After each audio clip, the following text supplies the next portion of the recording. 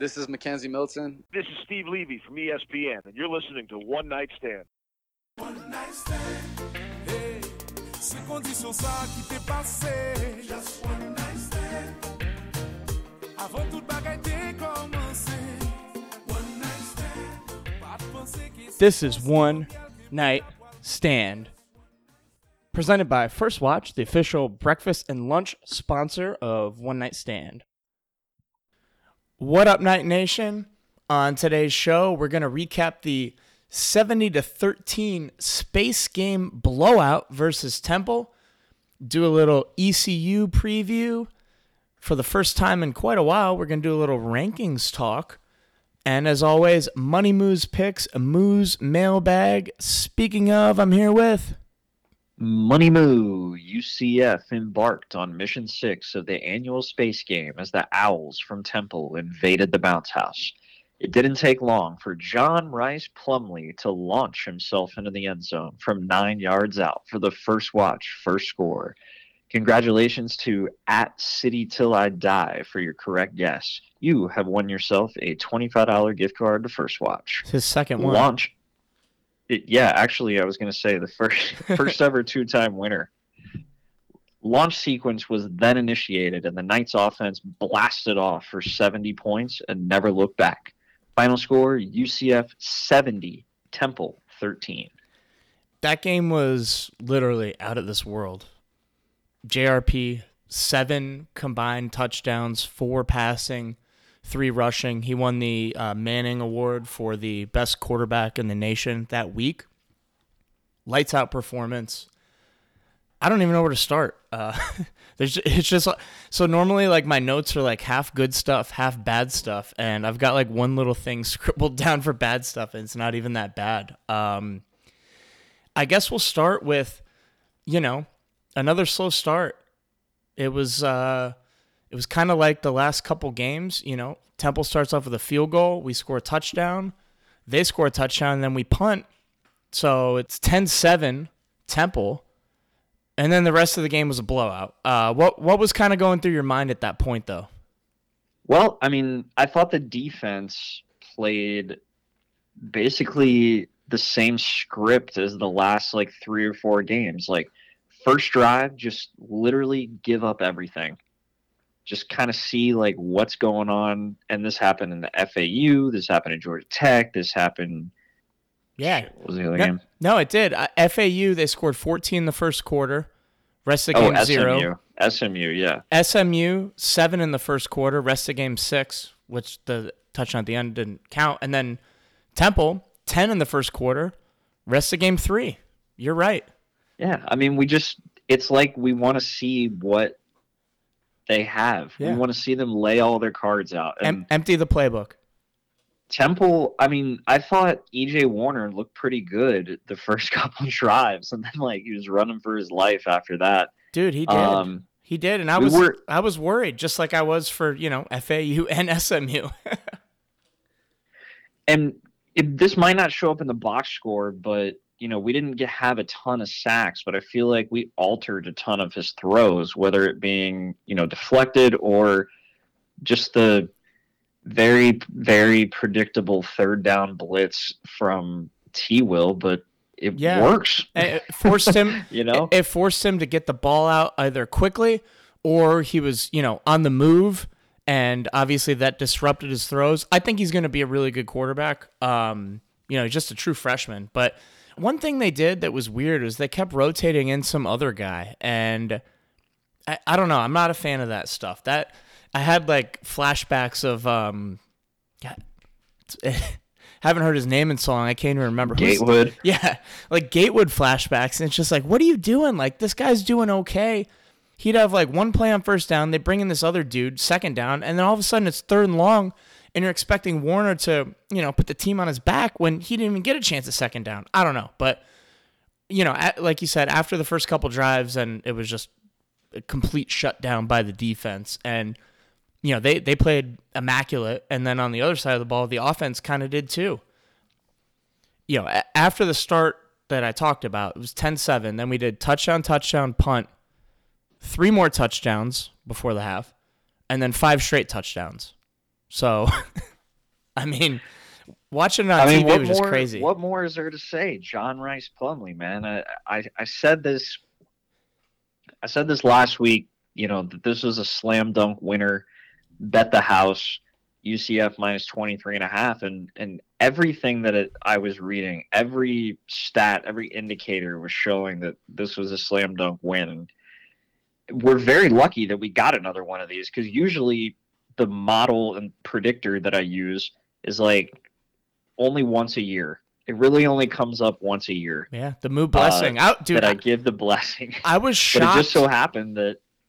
What's that? I was shocked when you said that last week. Like I mentioned, we don't tell each other what we're going to say. And when you brought that up, 23.5, I don't remember another time when there was a spread that big and you were like, yeah, hammer UCF. And honestly, I was skeptical, but right before kickoff, I was like, you know what, man, I trust the Moo. And, thank you. I got my house back.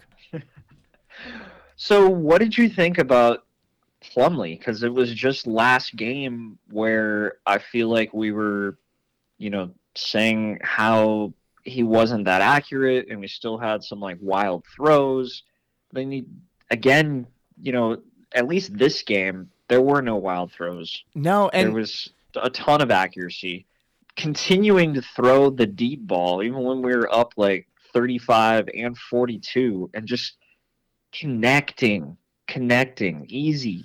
He made it look so easy to the two to Hudson and, O'Keefe. It just, is he finally here? So a couple things. I'll start with when the game was close. So I think on the first or second drive, there was a play where he got flushed out of the pocket. He was rolling to his left. Obviously, he's right-handed.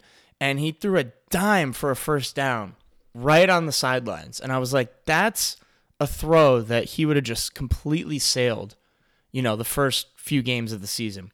I think we're seeing huge progression in his development as, an actual quarterback. And, like you've been saying all year, he hadn't played quarterback for years. And, you can practice all you want, but I think it's normal to kind of see a break-in period. Those overthrows and mistakes it's just normal. He just hadn't had a lot of game experience. And there was another one, too, where it was that Bowser play where he was pressured, and then I feel like JRP that we saw in the first couple games would have just either tried to run or force a throw, and he knew that he had Bowser as his outlet, kind of to the left, and threw it to him, and that's the play where Bowser just went like straight up the sideline. I love that play.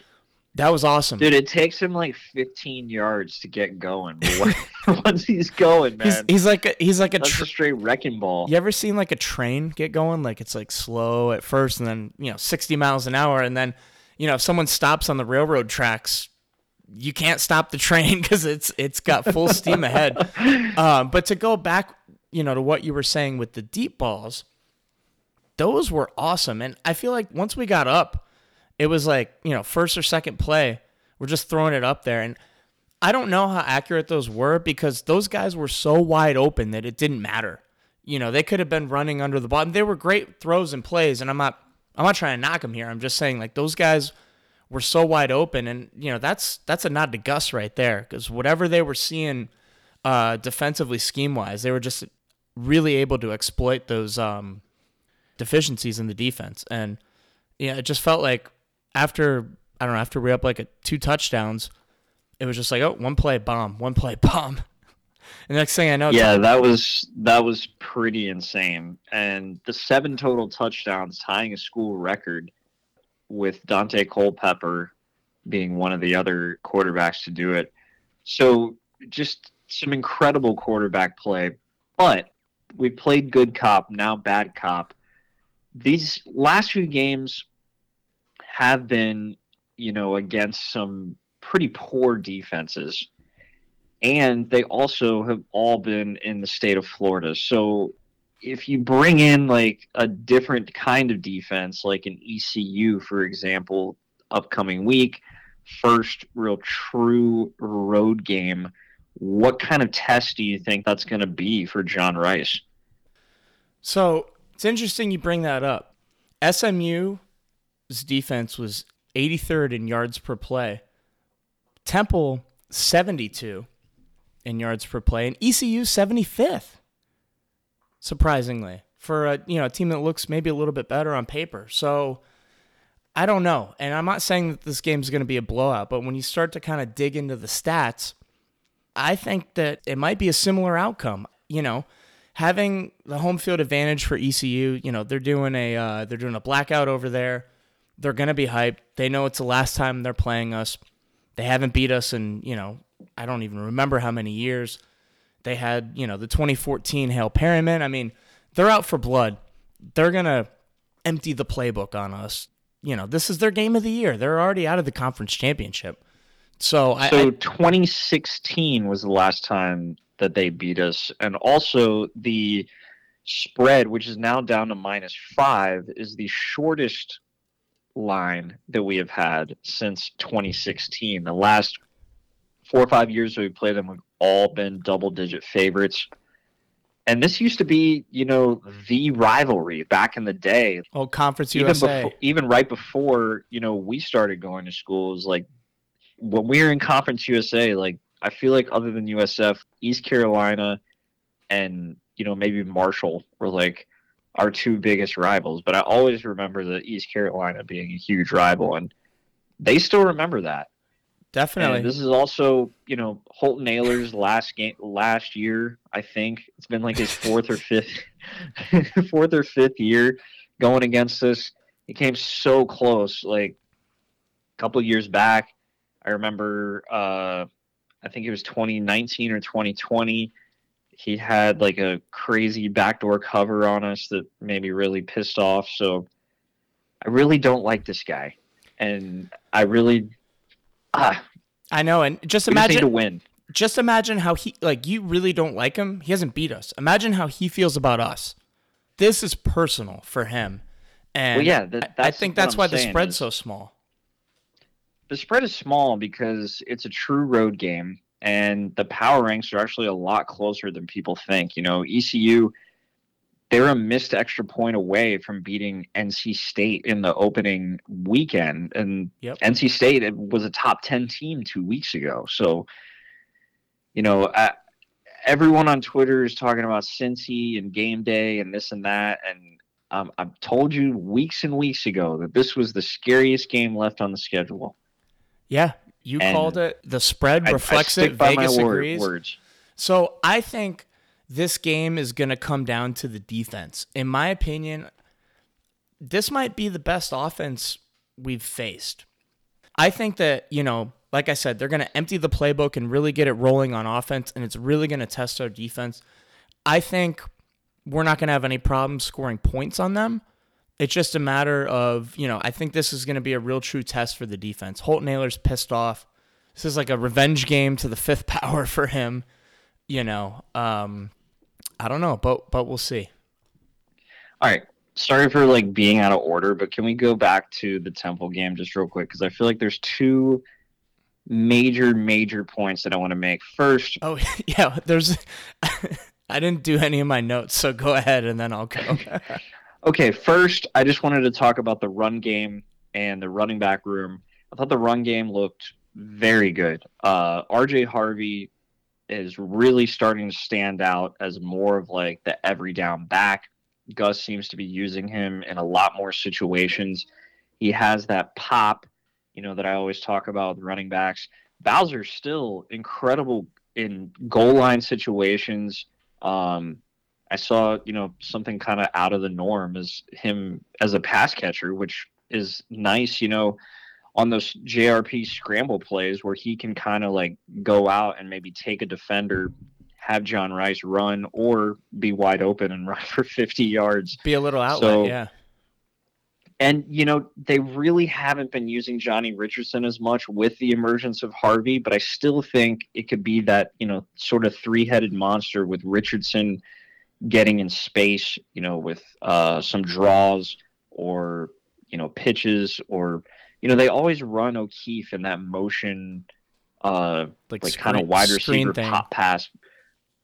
Who's faster than O'Keefe? Well, the only person that's even close is probably Johnny. So, yeah, I think they gave him one of those. They gave it to him on some, I forget what it's called, when he's in motion and they hike the ball and just pass it right behind him or like hand it off. Jet sweep, I guess. I don't know. But yeah, no, I mean, the run game looked good. I think that's a byproduct of the offensive line playing real well. We had quietly 304 rushing yards, but no single person had above 100. I know a lot of that came in garbage time, but, it's still a really good reflection of the offensive line. And then going back to, the passing game, Kobe Hudson, Ryan O'Keefe both had 2 touchdowns and over 100 yards. And then, Javon Baker, I think he rolled his ankle sometime before like the 3rd touchdown. You couldn't really see it on the broadcast, but I mean, it didn't look bad because he was limping off, kind of favoring the ankle, but hopefully he's back this week because, I mean, he's been the number 1 guy so far, but it's great to see 2 other people.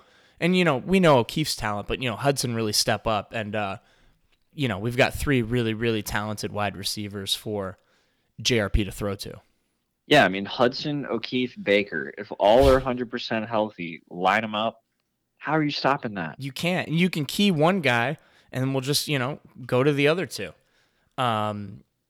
It's awesome, man. I love this. We're back to scoring. I freaking points. love this team, dude. How many games last year did we win? Like 14-10. At least 2. Yeah, and We're scoring again. It was never exciting. It wasn't pretty, but hey, man, Mikey Keene got it done. He was faced with almost the impossible, and the season ended up being, awesome in the end. Speaking of, different quarterbacks. Yeah, I was gonna say, glad you brought him back up. Talking about garbage time and everything.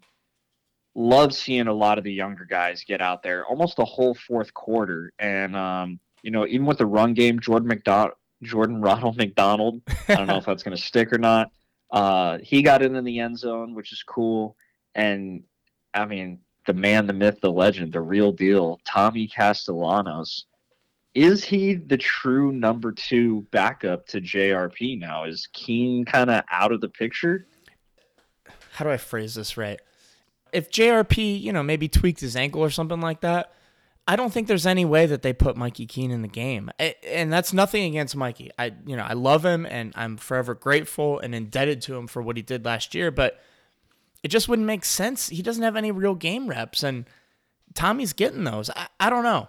But, Gus he's been known to throw a curveball, but, I mean, Tommy came in with, 3 minutes left in the 3rd quarter.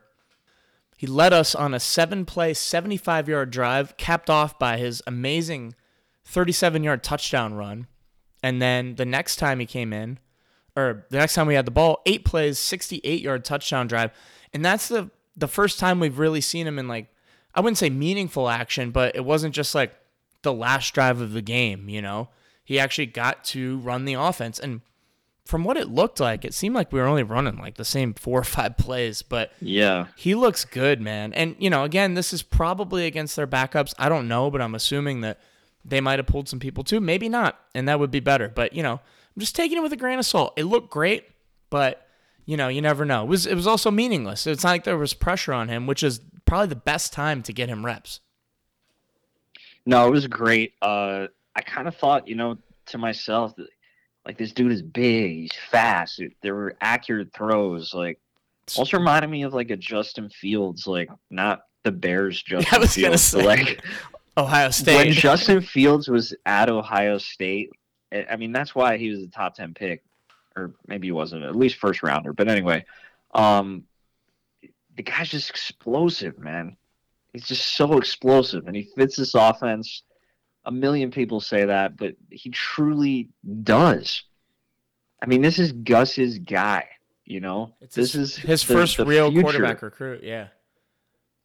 And since this will be like his redshirt year or whatever, he's going to be a solid part of our offensive foundation for a long time. So interesting you bring that up, though, because if he gets any more game action, this won't be his redshirt year. And Gus was asked about that in the press conference, and he deflected it well, but the way he answered it made it seem like, I don't know. It's tough. And then another kind of wrinkle in that is that JRP still has another year left. And I mean, I don't think he's going to go to the NFL. He's great.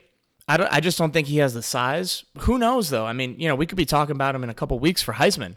If if the ECU game goes like the last couple, and then say we destroy Cincy, I think maybe there's talk. I don't know, but I don't think this is his last year. So if Tommy burns his red shirt this year, then next year, I don't know. I don't know. Maybe I'm getting ahead of myself, but who knows? None of it's under our control, so whatever. Yeah, I mean, 1 week at a time. Look,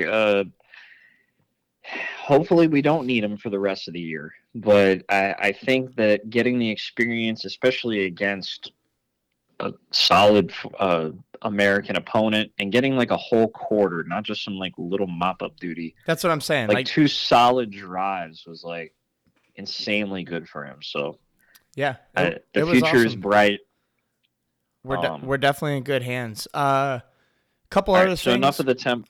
Oh, what You want more Temple talk? Well, I mean, it's technically Temple, but not really. What'd you think of the jerseys?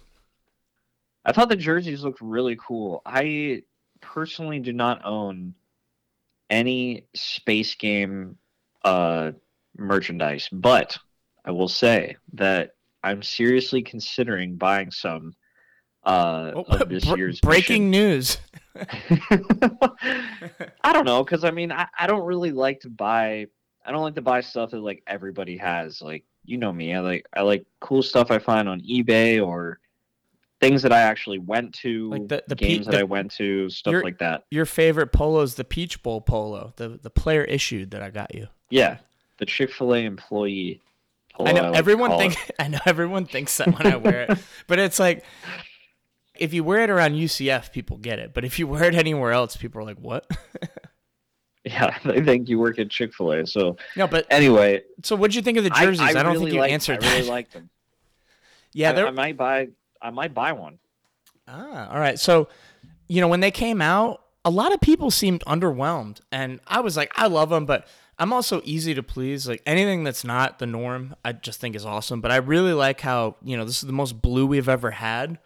Maybe are we slowly transitioning into more blue? I don't know. But, when they were on TV and everyone was together and they had like, the numbers popped and then the coaches all in blue polos as an accent, it really looked awesome. And I think after the game, like a lot of people that were kind of, like I said, underwhelmed originally, went back on their original opinion. This thing has grown from, even from like the first or second Space Game we were at. I remember like 2 people dressed up as an astronaut, and they literally got on the big screen like 10 times. Like after every play, they're like, "Oh, we got to show these 2 astronauts." So now, like, it's awesome. This is a whole movement. Everyone is so into this, and whether you're for or against it at the beginning, like, it's just a wave of fans getting together and enjoying something, that's special for our school. So I think it's really cool. I'm glad that everyone has bought into this. And with ESPN and the announcers like going crazy over it, I think it's just something else that's like unique to the UCF and the game day experience. It's awesome. Louis Riddick is one of my favorite analysts on ESPN. He does mostly NFL, but he's also, great college analyst. And Matt Berry, who's a SportsCenter anchor, he's awesome too. But you could tell they were like really, really prepared for this. Like they had all the little quips, like, like you did in your intro, out of this world or blast off and stuff. Like they were using that to call plays as they happen. Like they had them in their back pocket. And then as the game got out of hand, they did a great job of just, talking about the Space Game and the history and everything like that.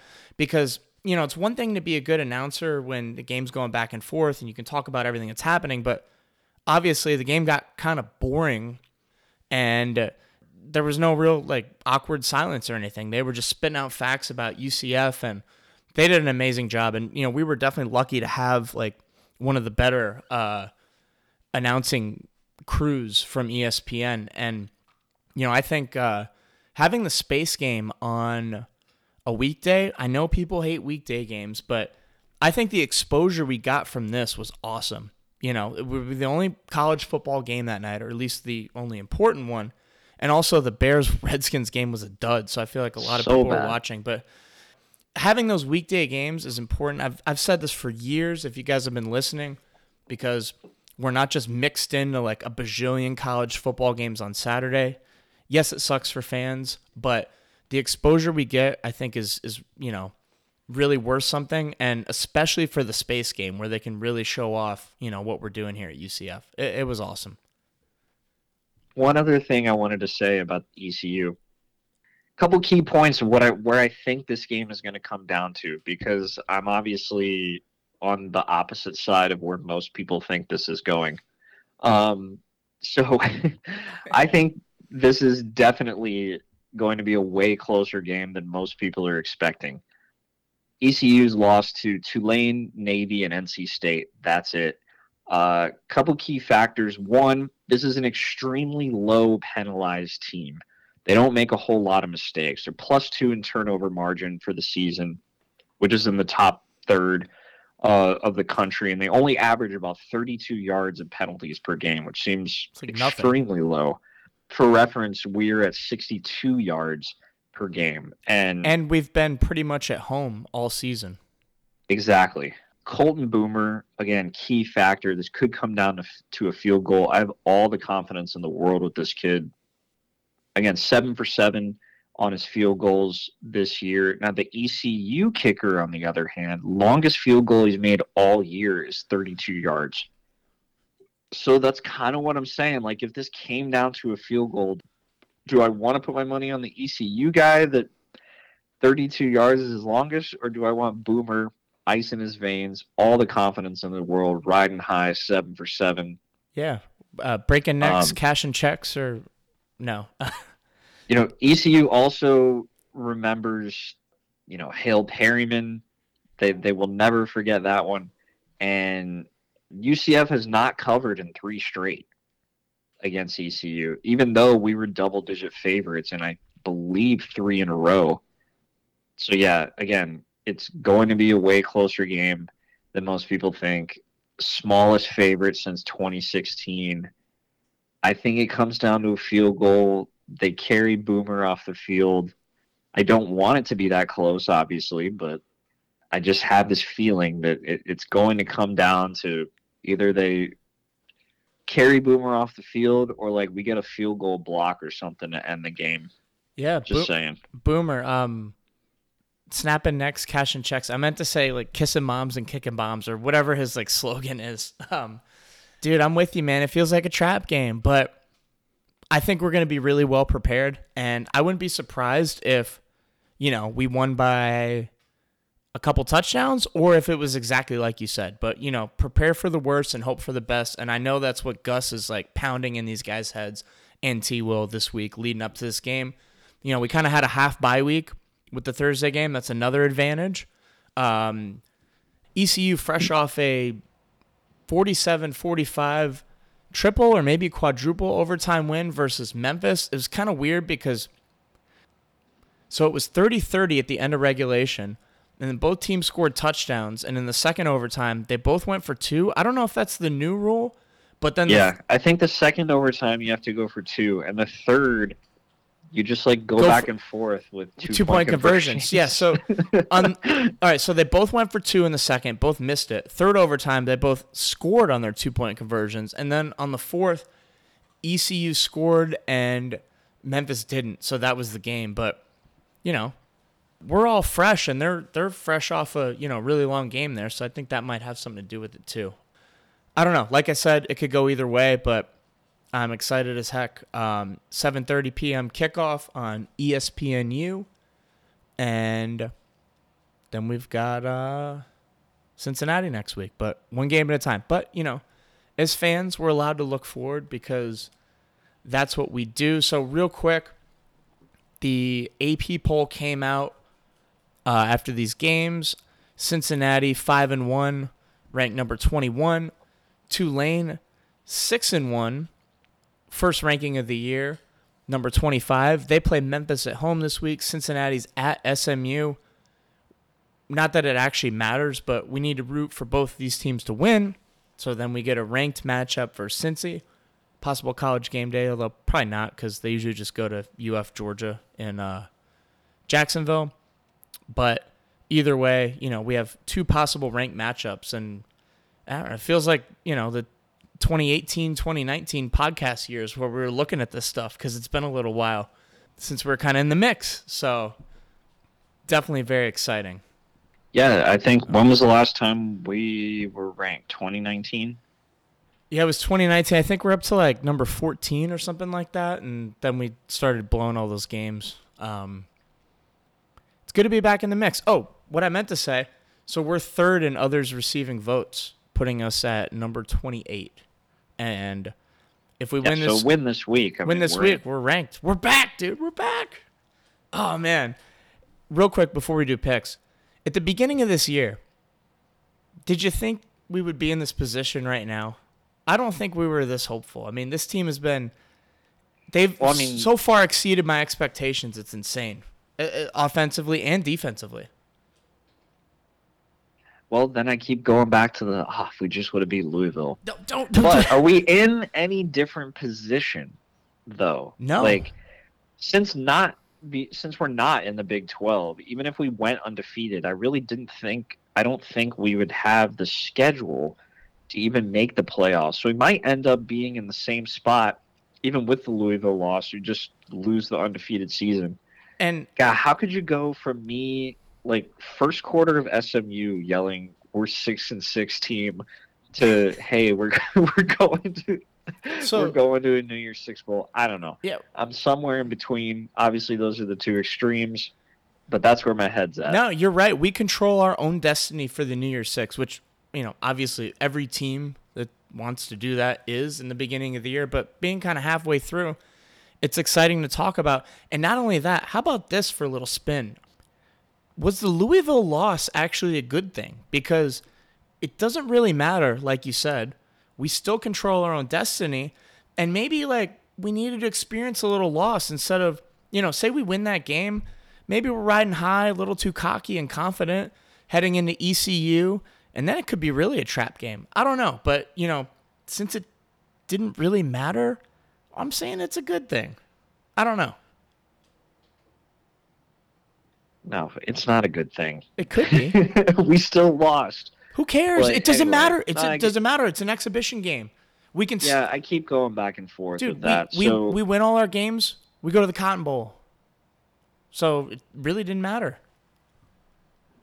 All right, how about this? And I kind of already know the answer, but it would be kind of cool to see. So a couple of the bowl projections right now, I haven't seen a bowl projection that has us in the Cotton Bowl. But if we were to go to the Cotton Bowl and say, all right, let me take that back. No Cotton Bowl. But say we were to go to, I don't know, whatever the loser of the conference title game goes to. It's either Birmingham or Liberty, usually. Okay, so would you want that, or would you rather just play in the Gasparilla Bowl and hope that Florida State or they put Florida State or Miami in there? I mean, it's tough because Florida State right now and Miami, they're trending towards 6-6, 7-5. So a couple things. Even if that situation pans out, I think both of those ADs for Florida State and Miami are going to look at what happened to UF last year and just be totally against it. I don't know. If I had to pick, obviously, I'd rather... Yeah, but how could you be that against it? If you own the Gasparilla Bowl, you want this matchup. Yeah, but I think they could just refuse. I don't know how this all works, but I get what you're saying, though. But then it looks bad if you're, backing down. What if it comes out, they're like, oh, Gasparilla Bowl won in Miami, and they ducked us? They just make excuses. Dude, I don't know how any of this stuff works. I really would like to play Florida State. Honestly, I think it would be a pretty good game. I mean, I think Florida State's good, man. Yeah, I've watched a lot of their game tape. I think we would match up pretty well. A little Tatum Buffoon on the defense. I think that would be a really fun game. Who would Mackenzie root for? Ooh, that would be tough. You'd have to get one of those jerseys that's split in half. No, dude, he'd be UCF all day. I was I was joking when I said that. We're getting way ahead of ourselves, but one thing I do want to say is that bowl projections are the stupidest thing ever, because all the bowl games are a culmination of how the season went. So when a writer puts out a bowl projection, they're just kind of trying to predict how like us, Tulane, and Cincy do. So it's absolutely meaningless, because the results on the field are going to dictate the bowl game.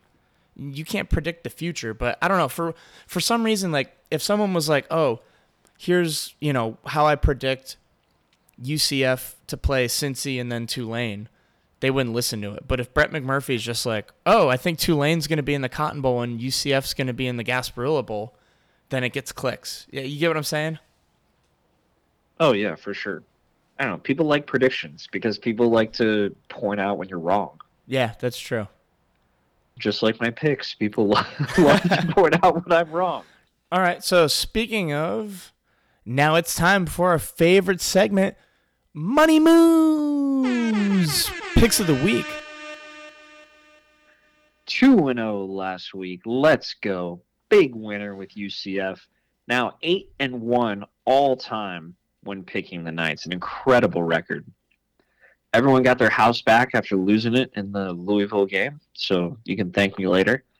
Also won with Tennessee. Awesome game. Money line winner on a +7.5. Hope you all took the parlay of UCF spread and Tennessee money line. Would have paid what, like +5 something? Yeah, not an official pick though. I mean, don't over toot your own horn, but the spread was free in that game. I mean, Tennessee up 28-10 in the first quarter or second quarter or something like that. I obviously was at the game, and I had a ton on the money line and also the same amount on the spread. I was trying so hard to just hedge the money line at that point because I knew it ended up being close, but there was no service in the stadium. It worked out good, and obviously, if you have the same amount on the spread and the money line, the spread ends up being a hedge. Like, if Alabama won that game, I would have just broke even, so it worked out. But two great picks, Moo. Now I am back to an even 5-5 on the year. All right, and but we're getting back into the win column in the first 2-0 of the season too. First 2-0 of the season. Let's keep it going. What do you got this week?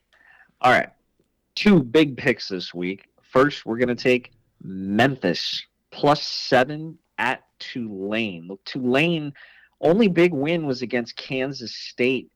Pretty meh kind of team, only by 7. This is their biggest test. +7, not really built to blow anyone out as this Tulane team, but Memphis, the ultimate backdoor cover team. Seth Hennigan airing it out all over the place. When you have a quarterback that loves to throw deep, backdoor is always open for the cover. And Memphis's last 2 losses were a combined 3 points. If they didn't lose those 2 games, they'd be 6-1. This spread would be closer to like even, maybe even having Memphis favored here. So I'm taking Memphis and the points. Tulane, too big a stage. Moo, what did I just say? We need to root for Tulane and Cincinnati to win out until we play them. I know. I'm just saying, this is the value. The value is on Memphis. Now, Tulane win by a field goal. I'll be rooting for Tulane. Well, and not if you bet Memphis. Shut up. No, I get it. Yeah, hey, but, we play Memphis too, so Memphis needs to win. I don't know. Memphis is not going to be ranked. Look, I'm just joking. I'm giving you a hard time. Look, you've got a system. You got to stick to it. And hey, this is my hedge. No, either win the bet or Tulane wins, or it could end up being both. Or you just bet or just bet Tulane and hope they blow them out. No, I'm with you. A couple really close losses for Memphis. Wait, what was it? SMU that came back? No, Houston. Yeah. Houston with the 23 points with 8 minutes left in the fourth quarter, and then what we just talked about, the triple or quadruple overtime game versus ECU. You're right. They could easily be a lot better than their record says. So I'm with you there. I'm still rooting for Tulane, though. betting on Memphis +7 guarantees me something good happening. That's right? true. Yeah. Because I either win the bet, or I could win the bet and Tulane wins, or just Tulane blows them out, and then we have another ranked matchup. So there's no way that I lose everything on this. See, You know what I'm saying? No, I get what you're saying. That's the emotional hedge. I've thought about doing that before with UCF. We're okay with emotional hedges here. Like, you can't ever bet against UCF. It's I'm bad juju. I'm just saying, hypothetically, someone I know was considering betting SMU versus UCF. Asking for a friend. People are asking. Yeah, someone I know was considering that, and maybe their thought process was, well, if UCF wins, then you lose your bet, but UCF wins, or if SMU wins, then you win your bet, but UCF loses. But then that person was like, why don't you just bet on UCF, and if they win, then you're double as happy. But obviously it's way different when it's your team, so I'm just giving you a hard time, dude. I like the pick. It makes sense. Memphis better than their record, and Tulane might be a little overrated, but we'll see. And they don't have a home field advantage at all. So, all right, what do you got next? Even with them being ranked, you don't think? I mean, their stadium's so small it can't get loud. True. Well, I mean, you've been there, so you know. Yeah. Okay, so Memphis +7. Second pick, we're going to go with TCU -3.5 against Kansas State. TCU, surprisingly, I think they have an outside shot at making the playoff. It could happen. You never know. Texas, Oklahoma, down this year in the Big 12. Oklahoma State has a big ranked matchup this week. This game is going to be won by the defense. 2 questions. Who can stop Max Duggan, quarterback TCU, and who can stop Deuce Vaughn, running back Kansas State? Max Duggan, 16 touchdowns to 1 pick on the year. High-scoring game, but I think TCU pulls it out. Something like a 45-38. Horned Frogs, -3.5, going to the playoff. Interesting. It's cool because, now I'm rooting for, obviously the undefeated Big 12 team to get to the playoff because it's representation a little bit. Little, SEC disease or whatever that they do because they're all like, oh, SEC. And it's like, I've never yelled about my conference, but I've also never been in a good one, so I get it. You know what I'm talking about. Yeah, no, I hear it. All right, let's recap the picks real quick, and then we'll get to questions. All right, we're going to take Memphis, but really rooting for Tulane, +7, and TCU -3.5 against Kansas State. Let's get that money. Last up, we've got Moo's Mailbag, where we answer all of your questions. Thank you, as always, for your submissions. And right now, as you're listening, subscribe, rate, and review, please. That would be awesome. Takes 2 seconds. Say, hey, I love Money Moo. Sean sucks. Or vice versa. Moo's picks suck, but Sean's funny. I don't know. But if you could do that, that'd be awesome. Thank you. All right. First question is from Golden Knight 2. He asks, should there be stipulations for saying once a night, always a night? What about players that transfer early before they graduate or are here a hot minute before they leave? Do you think there should be a commitment to UCF by players before the fan base classifies them? Well, I mean, some people say that phrase once a night, always a night, but I don't feel like it's a widely adopted thing, that especially with college football, nowadays it's like everyone transfers in, everyone transfers out. There has to be some stat on what percentage of kids actually stay all 4 years, especially it's probably a lot higher in the SEC or the Power 5 conferences, but just gonna keep getting lower though. I don't know. I guess it depends on your mood and your morale towards the school, I guess, after you were here. Some could say Mackenzie Milton is he transferred out of UCF, but then he still supports us 100%. And he's a little bit different because he actually did graduate from our school. You know what I'm saying? Oh yeah, So, that's the reason he's different. It's because he got his diploma. yeah, I guess if you graduate, He didn't do from anything UCF, important. Yeah, you are always. You know what I'm saying, but like, No, I'm just saying, like you had, you could have just been like he's a little different because he's, arguably, or he's definitely on our Mount Rushmore, and arguably one of the best ever to wear the uniform. But no, he got his diploma. you know what I meant. So Yeah, I know. anyway, I don't understand where the once a night, always a night thing comes in, but I guess it just depends on your attitude towards the school. After if you were here for a hot minute and then like you have no affiliation with us at all, then I don't think you really care if you are always a night anyway. You know what I mean? No, I know what you mean, but I mean, here's the thing: even if someone like didn't do anything while they're here, if they want to say that and support us, so what? You know? And I have more of a problem with the people that like don't give like homage to us, but I don't know. I mean, I'm never going to be against someone supporting our program, regardless of however anything went down, I guess is my point. Next question is from Tom Johnson. Lots of underclassmen getting some playing time. Why no Quan? Thoughts on quarterback redshirt situation? Burn Tommy Castellanos? Use Mikey as emergency? Lot to unfold there. All right. So first part of your question, why no Quan? I mean, I think the receivers are deep as heck right now.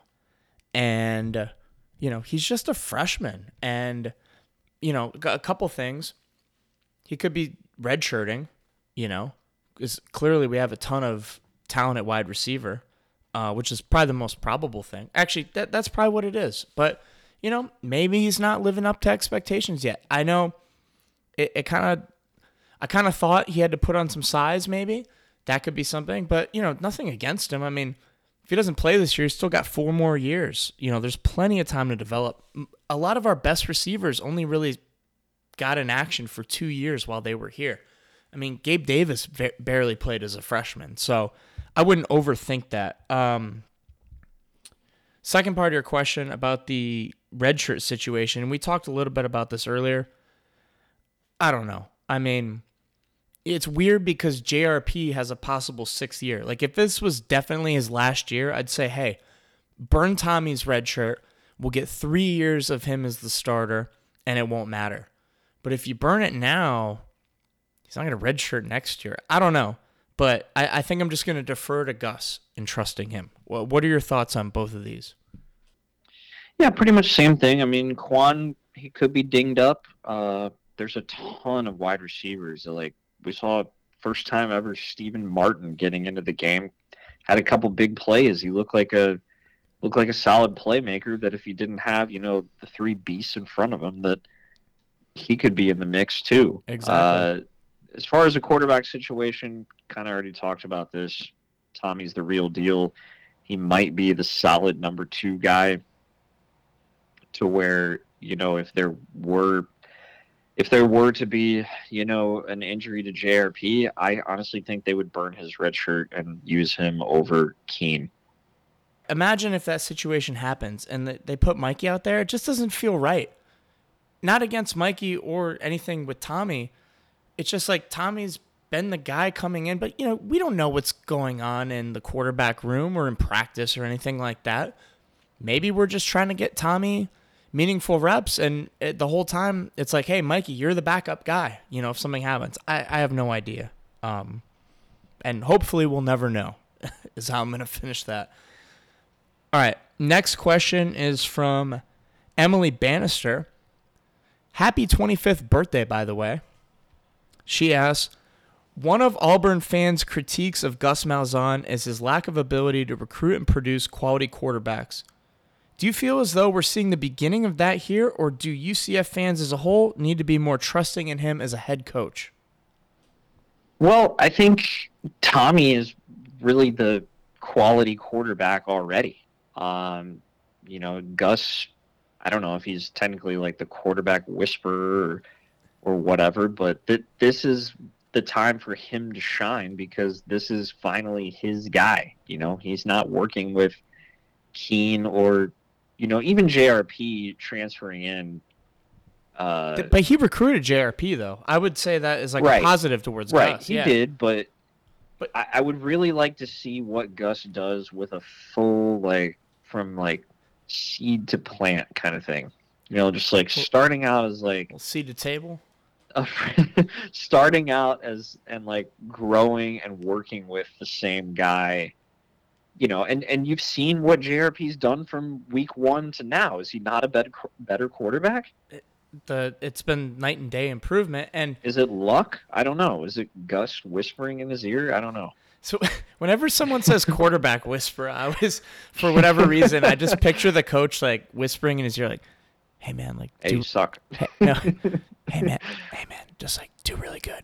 All right, go." No, but Yeah. look, I think it's too early to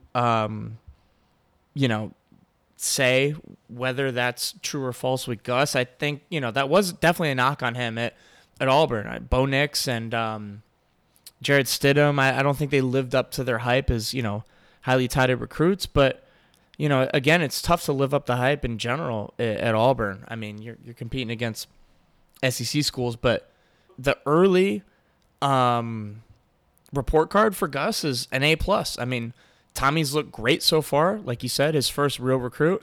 And JRP, which, remember, with the transfer portal now, I mean, that is recruiting in a sense. And he handpicked this guy to come in, lead the offense, and I have no complaints about him so far. So I think that's the best way I can answer that question. All right, this next question is from RBJ. The GOAT. What's your thoughts on the defense? Many people are saying it's arguably the best in program history. It's me. I am many people. First of all, the way you got to say that is people are saying, but I like where your head's at. I think it's a little too early to tell. Stats alone, I agree. It's, first 5 or 6 games or whatever, this has looked like the best defense in program history, but at the same time, I don't think we've really been tested. So, there's a lot left to look at, in my opinion. What do you think, Moo? Yeah, I agree 100%. Saturday, we will be tested. I will tell you that. And I think we're going to pass. You look at all 3 phases of the game, really all 3 levels, defensive line playmakers, linebacker playmakers, secondary playmakers. I think we haven't the only knock on them so far is that we haven't created as many turnovers as some of our better defenses in the past. So even some of our not so good defenses in the past. But great point there. I didn't even think about that. yeah, I mean we're actually pretty low on I think we only have 5 takeaways this year, which is really not good. Wait, is it though? I mean, being in our position, I think, I don't know, if we can create some turnovers, we could do even better on defense. Oh yeah. Yeah, Right? 100%. 100%. So, and I was very surprised at Temple. No turnovers for Temple. Especially with a blowout game, you get, Well, I mean, the quarterback trying to throw it but- into places he shouldn't be. And so many 3 and outs, but no, you're right. His throws were just hitting the ground though. They were never a chance at, I don't know. No, you're right. Well, we'll see. Let's keep them to under 20. That would be my goal this year. I'd like to keep every opponent to 20 and under, because that's the high watermark so far. Louisville, Yeah. right? Pretty sure. Yeah, and I mean, 99% sure. right now, out of all 100 plus FBS teams, we're 5th in yards per play on defense, and that's, to me, one of the better metrics of anything. You can look at points per game, but the situations and stuff, I feel skew that. But you look at yards per play. What are they doing yards per play? We're 5th. What about second half scoring defense? I We feel got to like be have number one. one. I think we're There's no way. number 1 in red zone too. I don't know. We'll have to get our stats How many guy. points have we given up in the second half total? I don't know. That's not an easily looked up stat. No, I mean, We'll find it for you. look at every box score. All right. Next question from Ryan DePentama. Where would you guys rank Danny White nationally in terms of current ADs? Curious if you guys are as high on the work he does wherever he's at, I am. Okay, what he said actually made sense. What you said did not. I You like keep getting the worst questions. I like read it It's wrong. not a bad question. It's just No, I you need to emphasize. read the question in your head. I emphasize. No, it's a weird. All right, where would you guys rank Danny White nationally in terms of current ads? Curious if you guys are as high on the work as. All right. Curious if you guys are as high on the work he does, wherever he's at, as I am. What? All right, this guy throwing a fucking comma, dude. I mean, that is a pretty long sentence. I understand what you're trying to say, Ryan.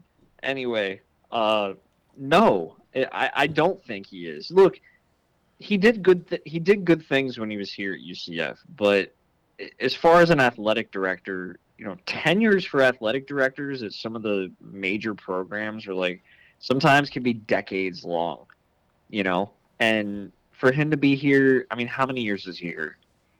Like 4 or 5, something like that. Yeah, it was, and then gone. It was in 5. like a heartbeat. It was and 5. He loved UCF, man. He was so about UCF, and he did some incredible things. But like, I just don't understand. I'm still kind of mad.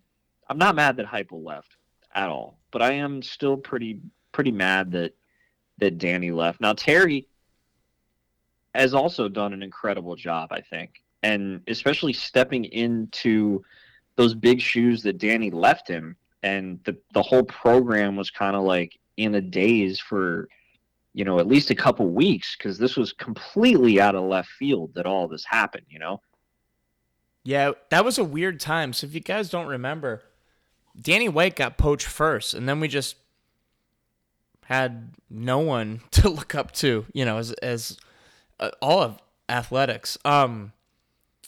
So, you're mad at him for leaving. I get that. I mean, I was upset too, but you can't blame the guy. I mean, he had a ceiling here at UCF. Tennessee has unlimited funds. And if he can turn their program around, which he's on the way of doing, even if this season ends up being a dud, this is the most excitement Tennessee football has had in 20 years. I mean, the sky's the limit for him. And, it's kind of like that it's almost the same thing with head coaches coming to UCF. Like, we knew Frost was going to eventually leave. If Heupel, continued to do well, he was going to get poached. And that's why I'm so thankful we have a guy like Gus, because Gus has had that glorious SEC job with the huge payday. He doesn't need that. But, for most coaches and ADs, it's probably a stepping stone. And just putting those words out of my mouth, I hope we can get Terry a raise. But the good thing is that with the Big 12 money we're about to get, we can probably afford to pay Terry a little bit more. We can probably afford to keep Gus here for as long as he wants to be. The other part of your question, how does he rank among ADs?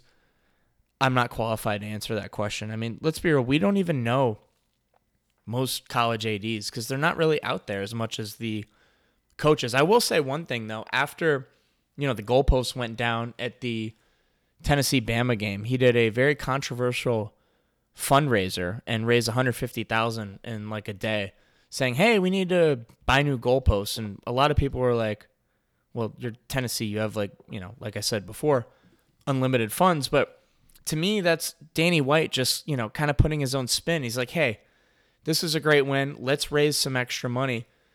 Kind of like how he took advantage of, the Peach Bowl win. Because let's be real, at the time, none of us were thinking about claiming a national championship. Until we saw that clip of him, we were just happy to be there. But he's always forward thinking, and that's what I like about him. But Terry's awesome. I mean, there's not a more down to earth person. If you've met both of them, Danny's kind of buttoned up, and which is great. But Terry's just a real dude, and I really like the combo of him and Gus here at UCF. All right, next question is from Jordan. What will it take to pull off a big road win this weekend? Great question. We talked a little bit about the game, but we didn't really talk about, I guess, what had to happen. I said that, I think the defense, they could be vulnerable this week. I just think we have to play this is going to sound like very cliche, but UCF football that we've been playing all year. Efficient and quick on offense and lockdown defense. And it should be simple, but, anything can happen. What do you think, Moo? I think the defense has to be locked down. Special teams, no mistakes. JRP has to play, I don't think he has to play lights out perfect, but he needs to, again, no mistakes. And we need to make sure that the run game is solid. If we can get the run game going, that's what's going to open up those passing lanes, space everything out. I think we're going to score a ton of points. Do you have a final score prediction? Let's do. I feel like every time we do this, I say the same thing. 42-10. And I know they're always like in that realm. What's yours? I'm thinking like 35-31. Moo. I mean, hey, you got to go with, the Moo math right there. I would love to be wrong. Yeah. To be wrong. Hey, you got to go with your system, though. One other thing real quick. If we win the turnover battle, like you said, haven't been creating or receiving a lot of turnovers. If we can really force them to turn the ball over, I think it'll be a blowout. Yeah, 100%. All right, last question from Stephen Leonard of 247sports.com. Opinions on different types of barbecue, and have you had vinegar-based East North Carolina barbecue? Well, I do enjoy all types of barbecue. I guess really, yeah, I do like the vinegar-based. I'm a big mustard-based one, and I don't know where that's from. Mustard Moo. Well, I like the mustardy barbecue sauce. That's like a Carolina sauce, but I don't know if that's Eastern North Carolina or what. That's a South Carolina thing. Very specific. Memphis is like the classic, but sometimes it could be a little too sweet. Kansas City, too ketchupy. Texas, no. That's my barbecue. Fat Five barbecue sauce, I guess. I'm so glad that I asked this to you and not vice versa, because I really don't even know the different regions of barbecue. I will say that I did think about going to this game, and I almost booked a flight to the wrong Greenville. So that's how much I know, like the Carolina geography and stuff. Apparently there's two. And yeah, Central Barbecue in Memphis, which was actually recommended by your mom a couple years ago, is my favorite. I don't know what region of barbecue that. I guess it's Memphis, or maybe they're not local. It would be Memphis. But I don't know if Memphis is like sort of like your standard barbecue sauce, but it's like pretty sweet. Like it's a very sweet sauce. I don't remember it being saucy. I remember it being more like, ooh, this thing doesn't have to be doused in sauce because the wing is so good. Like the meat and the stuff and like the seasoning. But I don't know. I mean, well, yeah, then you could be talking about a little dry rub action. Yeah. Saucing it up. I don't know. I don't even remember if there were options though. I mean, this is just way out of my scope. If you ask me about like sushi or something, I'd give you a better answer. Like, Western Japan's got the anyone better... that has anyone that has any recommendations for barbecue at ECU, tweet it out. We'll retweet you if people are going to the game. That way, everybody could enjoy the nice ECU barbecue. Good call. All right, let's wrap up real quick. You got anything else to add? Went to First Watch this week. Nice little treat for myself and the wife. Had the 2 for Moo. Always a classic for lunch. A little roast beef and Havarti, and the favorite chicken avocado chopped salad. Good stuff, man. I've been on the fall menu for like the last few weeks. They have this like corned beef hash thing that's really good, and then a butternut squash soup thing with a little like puff of cream on the top. Very, very good. A soup thing, also known as a soup. No, it's a bisque. It's a bisque.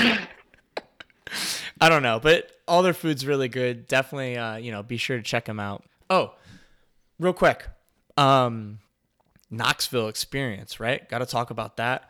Got a full tour of all their football facilities, and I mean, I love UCF, and this isn't anything against them, but you can the amount of money that this school has, and probably is true for most SEC schools, is insane. Their facilities are like this giant. All right, so they have indoor practice facility. And then there's a giant ass building that's like a rectangle around the indoor practice facility that's 3 stories high. Does that make sense? So like surround the practice football field with a 3-story building with like offices, and everything has a plexiglass window. It's so cool. Peyton Manning has his own room there, which has a bar and like the most insane memorabilia. They've got he put both of his Super Bowl uniforms in there, like jersey, cleats, like there's a little confetti stuck in one of the cleats. It's just cool. It's cool to see a school that's like steeped that much in tradition, and I know that's what UCF can eventually be. When I got there Friday, local news was on. They do the Saturday through Saturday weather forecast. It says the little abbreviation, Sunday, SUN, through Friday. But instead of SAT for Saturday, there's just a Tennessee logo. And that's how I envision Orlando being for UCF. Because this program is going to continue to grow. And I know eventually our whole city is going to revolve around UCF, just like Knoxville is for UT. Knoxville's not a little hodink college town like Tallahassee, where it's literally just the school and that's it. It's an actual city. And Orlando is obviously a really big city, and we can be even better than that. Like, I just envision Orlando in like 20 years where it's just everyone's wearing black and gold and like all about everything. And I know we're going to get there. And I think going to the Big 12 is the first step in that. But yeah, anyway, Tennessee was really cool. Charged the field, carried the goalpost like a mile till my Achilles got really sore. But eventually they threw it in the river and got a bunch of cool videos and stuff in the orange UCF polo. So great time. Shout out to Alex Fagan for hooking me up with tickets. He used to be he's the guy in the red shirt on the UCF sidelines that did all the hand signals. I know you know what I'm talking about. Yeah. Yeah.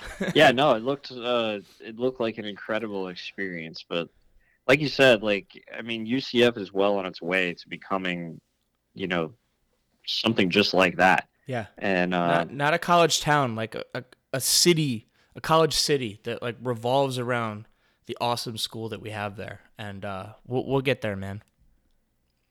All right, last couple show notes. What do you think about the new boom chant after all the extra point kicks from Colton Boomer? Do you think it helps him, hurts him? So I got a couple thoughts on this. One, not after. I think it's as he kicks it. And if I had to guess, I would say maybe we shouldn't do that on field goals that are more meaningful. But on the other side of it, if he just gets used to knowing he's lining up in the boom and it's the natural flow, then maybe we got to do it for every kick. I think the only person that can answer that is Mr. Boomer himself. What are your thoughts? I think we should ask him. Because if he comes out and goes I love you guys and everything, but it kind of messes me up. I highly doubt anyone would do it again.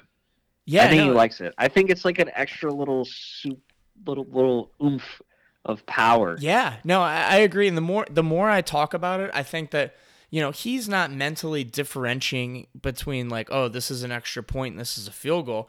It's just going to kind of be the thing. He's going to be used to it. So I would say run it by him first, but I think we just got to do it for all of them. As long as he's actually, okay with you know what? I think he would have already said something. Well, he hasn't think about it. No, we haven't boomed a field goal though. I think it just started pretty much loudly last game, and but I'm saying he had 10 extra knows points. That it could possibly happen during a field goal. So I feel like he would have said something already if it was in his head or whatever.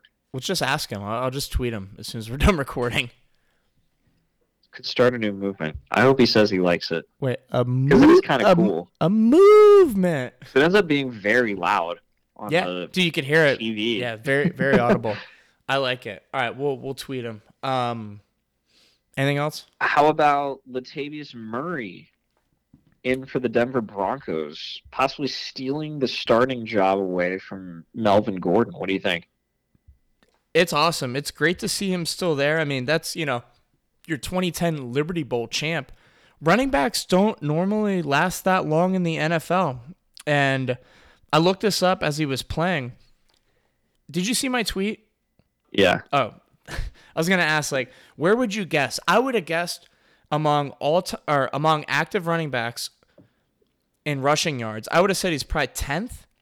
He's actually 5th behind just Mark Ingram, Zeke, Derrick Henry, and Melvin Gordon, which he could surpass. That's Well, I mean, awesome. at that point, it's like it's just a war of attrition. Like for him to be in the league for that many years of running backs. I mean, think about running backs. The average career for just all NFL players is like 2.5 years. Yeah. Running back has to be like half a season. Well, right, but you're right.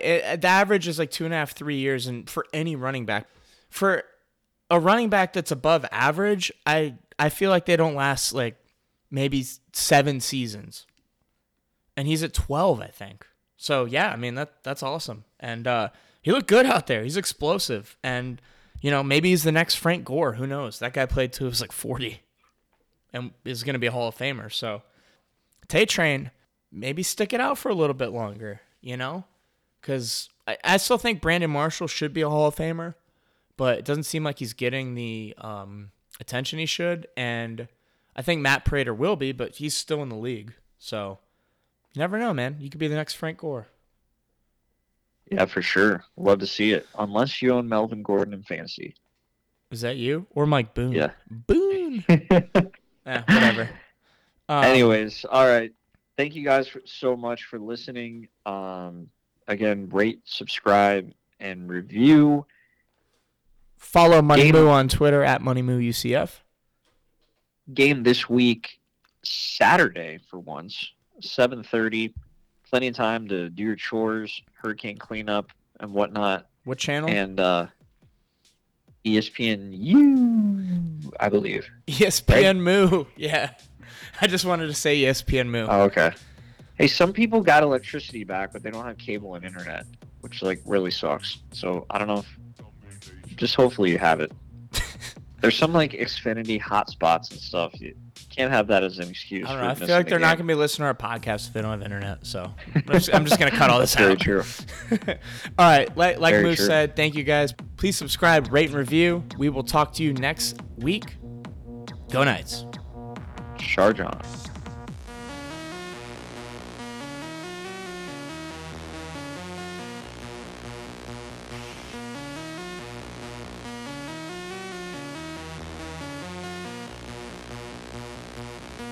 Look, this game is going to be won by the defense. It's 2 questions. Sorry. Emily, like, going crazy. You got to attend or? No, sometimes she just, like, yells in the middle of the night and then doesn't even wake up. She'll just be like, hey! Yeah, I feel like we do that.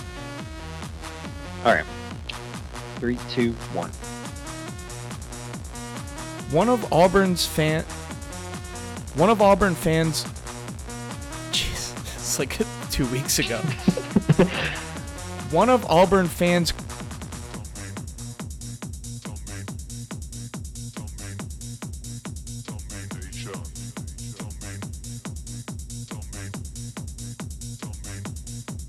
Domination.